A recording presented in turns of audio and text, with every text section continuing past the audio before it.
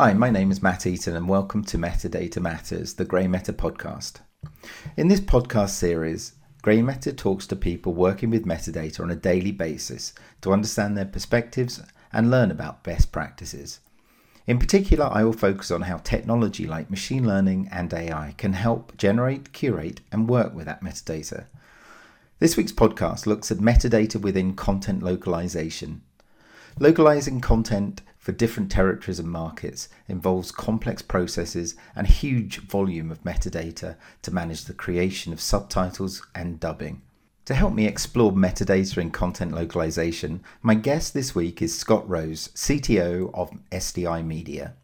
We cover a wide range of topics, talking about the content localization process, some of the challenges around managing metadata in terms of volume, variety, the quality of metadata, how machine learning can be used to help the process so that people can focus on quality of translated material, and why understanding context is everything for translation and how metadata can help. Here's the interview. This week we're joined by Scott Rose, CTO of SDI Media.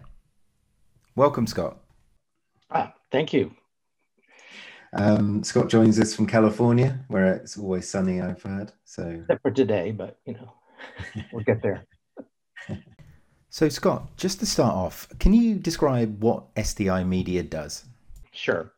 So SDI Media is the largest provider of localization services for the entertainment industry. So exactly what is that, right? So what that means is that we take, so for television and movies, we take the content, we turn it into other languages. And that involves primarily two things: subtitling and dubbing. And most people are familiar with subtitling because you see captions or you've read them where movies have and TV shows have foreign dialogue and you see the words on the screen. Dubbing is not as understandable for most people, particularly in the English-speaking countries, right, where a lot of the entertainment is in English. But it really is about going into a studio in a country, hiring actors, doing a translation, and having them really overdub the dialogue. So speak for the actors, the original actors, in their own native voice. And this, of course, it's a much more involved process than the subtitling side. But I think at the end of the day, what it really means is what we do is actually contributes to the consumer experience. So Scott, the process of content localization sounds complex. It involves lots of third parties and as well as SDI Media coordinating different resources. Can you just talk a bit about how metadata plays a part within that overall process? Yeah, sure. So, well, the first thing to describe is the data and then the metadata. So what is the data? The data really is everything that you see on the screen and everything that you hear when experiencing the entertainment content, right? Metadata is really the sort of the descriptive part, as well as information that goes along with it.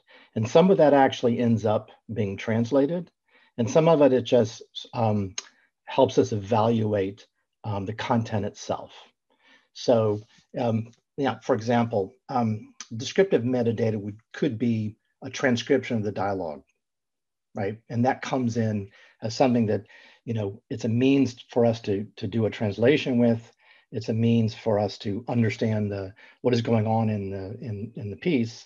And you have to remember that every single movie or television is a one-off, right? It's unique. So other parts that factor into metadata are something like a synopsis. Particularly they become more and more important these days. When you go in a program, whether it's a OTT channel or whatever it may be, some platform, you're reading what the episode is about or the movie is about. And that comes in, that has to be written, but it also has to be translated. So we consider that metadata.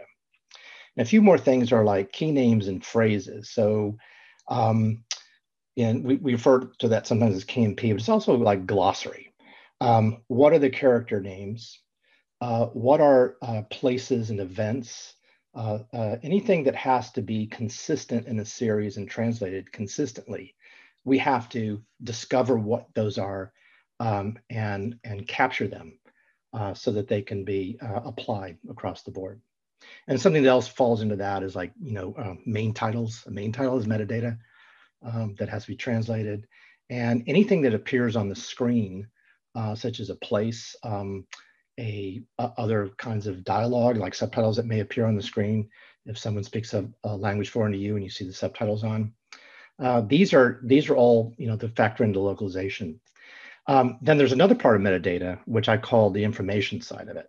And this for us is when we evaluate the effort to dub, for instance, we need to know how many characters there are. We need to know the genders. We need to know the ages of the actors so that we can go and cast. We need to know if there's songs.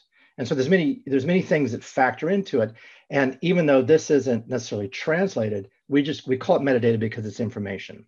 So if you put all this together, along with the show that we receive, we have all of this metadata that comes with it, or we have to create it ourselves. And it rides alongside of it because it's necessary for us to do our job to get it into the territories. The volume of metadata that's needed and potentially linked to a title is much more than you'd get on IMDb or something like that. It's really granular, time-specific metadata that's helping you with your process as well as for the end consumer. Just in terms of the variety of metadata, you just got me thinking here. I mean, how many languages are you translating this potentially into? Well, it depends. I mean, consistently, we're in 30 plus languages, and that can go up to 40 plus. I mean, it really kind of depends on the content and what we're doing. But if you look at the major markets in the world that are, absorbing this content and enjoying it, we're doing every one of them. One question I ask a lot of our guests is about how they've seen metadata management change over the years. And, I'm interested in the things that, have changed, but some of the things that haven't changed. I mean, can you comment on that? Well, outside of the sheer volume and the necessity of metadata that I just described for us to do our job and actually for content owners to even get something put up onto a platform, right, for the consumers. Besides the volume of it, I think you have to understand this stuff comes in, or is created as largely unstructured. It's going to come into us embedded in a script, a transcript, right? It's going to come to us in emails. It can come to us in spreadsheets. And I think when you take that into consideration, and then the sheer volume of it, you can start to imagine just the mere handling of it, how difficult that can be. It starts to compound, right? And the fact that every client is doing something a little different, and every content is different. So you have a tremendous amount of variables that come in along with all this, unstructured data. So I think that's the sort of the sort of compounding problem that's been growing. Yeah. I think the changes, since is your second part of your question, really has to do. Certainly there's been a demand for it. So there's a change in that. There's a greater demand. I think there's been a greater attempt to create repositories to deal with the unstructured nature of this data and to separate it and organize it and associate it with the content or multiple pieces of content if it's an episodic, right?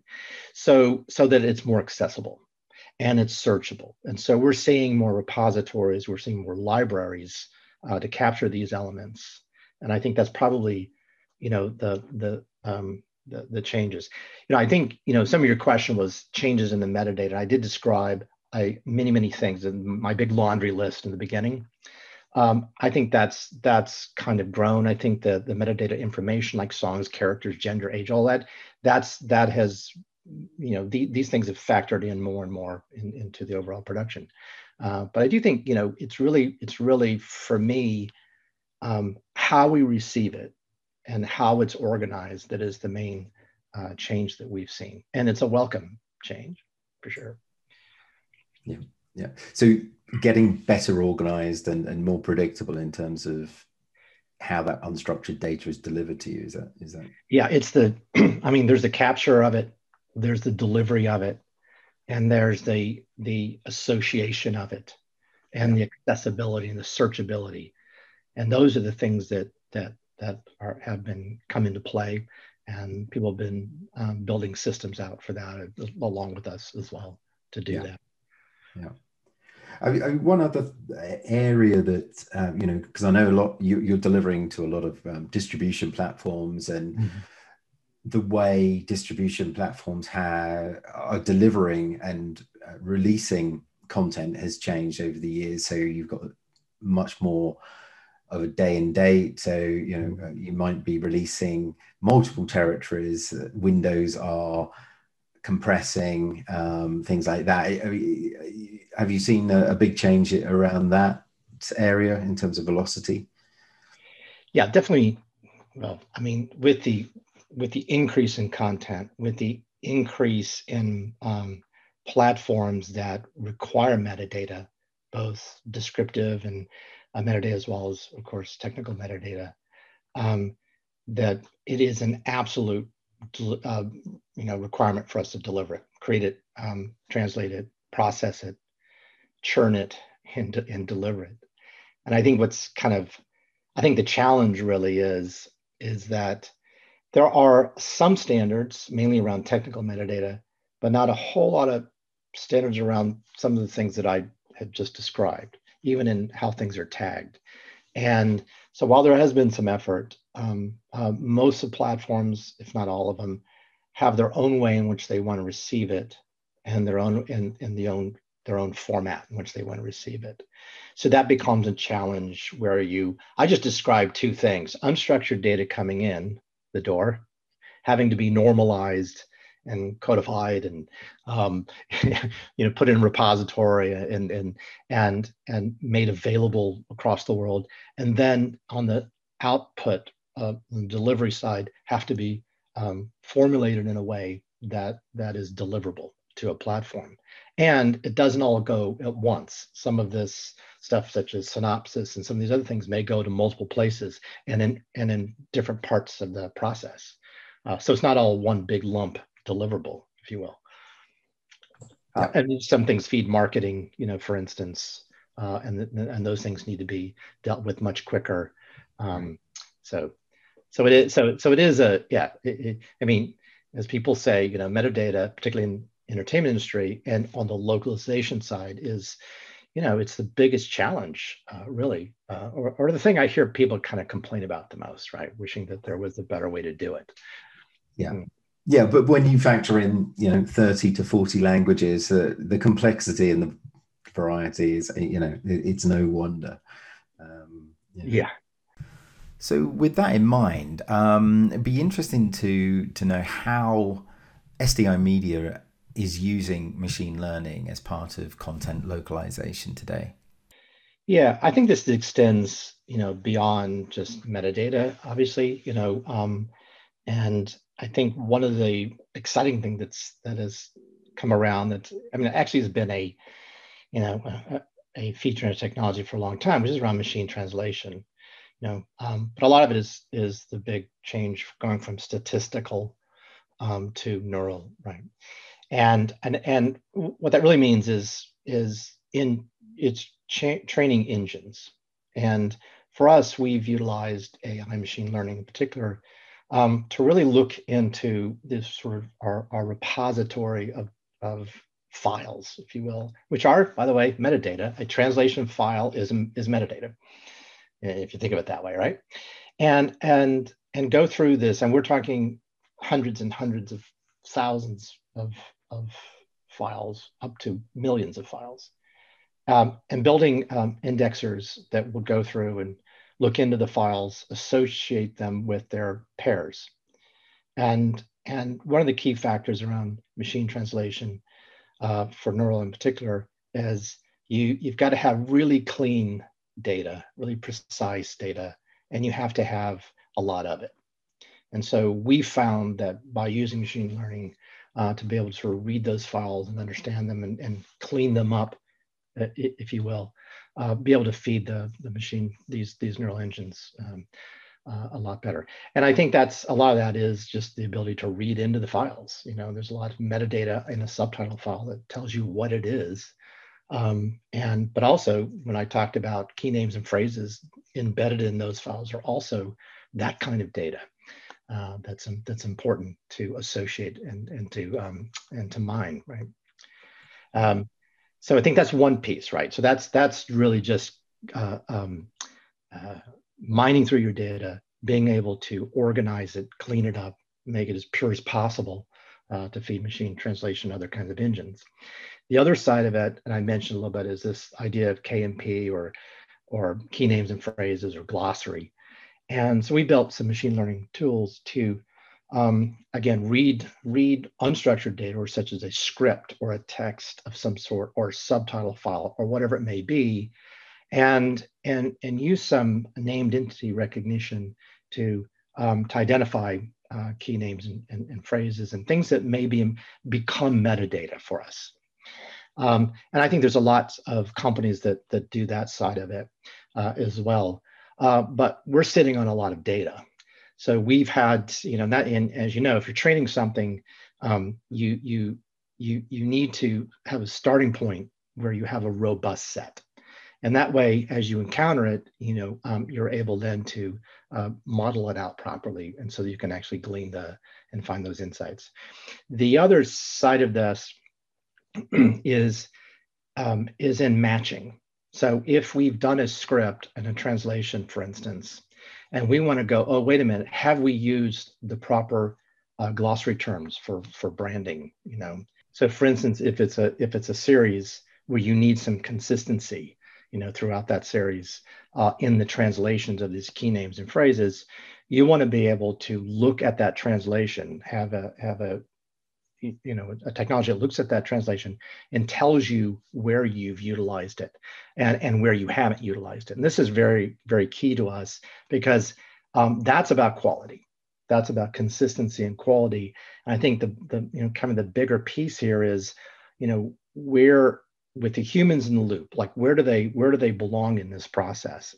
And in this, what we're trying to do is take out some of the manual effort of creation and the flaws in that, really, sometimes, and the manual effort of validation that those key names phrases have been used in translation, and then focus the humans on making sure it's right. In other words, getting a huge head start. This is the full swath of terms that could be used, and then being able to tag those and say, no, these are the ones that are important, and these are the new ones. And then, of course, on the other end, to validate that they have been utilized properly. So focus the humans on the quality side of it, and not on the creation side of it. And of course, language is a living thing, right? So the language that we were using 3 or 4 years ago, you have new phrases that enter very quickly now, and Right. you need to be able to handle that. So, well, that's where glossary is important as well, is because as we sort of build out a glossary, there are things that are specific to a brand or an episode or series, if you will, right? And then there are the general things, which is sort of common to the language, that because the language has evolved, it has now changed. And this is the more sort of modern. This is where genre, it becomes so important in identifying. And you and I have talked about this in the past, is, context is everything in terms of localization. Knowing what's going on in the scene, knowing why, a line of dialogue pertains to a setting, aware of what someone's looking at, even, is so important to getting the right translation in that context. And this is what trips up most machine translation. Where I find exciting with AI is perhaps being able to see that data ahead of time, or be able to feed that information into the translation engines. To me, it's more of a future thing, I think, but that could be very powerful, because then that starts to fine tune that engine into that specific, more of that specific piece, if you will. One of the features of Grey Meta's Curio platform is being able to derive sentiment and key entities using natural language processing. Is NLP something SDI Media has explored as a way of getting a better understanding of the context of content? Right, and you and I've spoken about this in the past too. And of course, we've looked at this, and we've talked about this and collaborated a bit on the possibilities around it. I think that it's absolutely correct, and it's definitely coming. Is that finding sentiment or finding emotion, finding context, is going to be critical to getting to that to that point where you can actually utilize the AI, the technology, better. So there's always a tipping point where the effort and cost to get, to something that's even 50, 60, 70% accurate, can sometimes not be worth it because so much has to come after it. Yeah. And so it's not a pure math, right, at all. And I think, and because we're dealing with context and we're dealing with one-offs, coming in the door, it's a different plot, it's different dialogue, it's different imagery, it's different everything. Being able to get that kind of heads up and being able to, and my dream is to get data in the door that says, oh, by the way, here's the movie, and here's this collection of metadata or information or insights that you can now use, and it's structured, and you can now use it into your automation tools, and provide the right workflow or apply the right tasks that need to happen on this content to localize it. Yeah, it's absolutely critical. It's all about the smart application of this technology and the appropriate application, as you say. So. Yeah, I think one of the point is really about this idea of pipeline, and I want to make a point about that is that yes, there's these technologies exist, but unless they're in a seamless pipeline, right, that is intelligent enough to even describe a workflow for you, until that level of accessibility and flexibility is there in a way that, again, it's like wallpaper. It just works, right? It's just there and it works. You don't think about it. Then that's when the true adoption. That's when the values can come into play, and we get closer every day to that. What do you see as some of the biggest challenges around metadata management?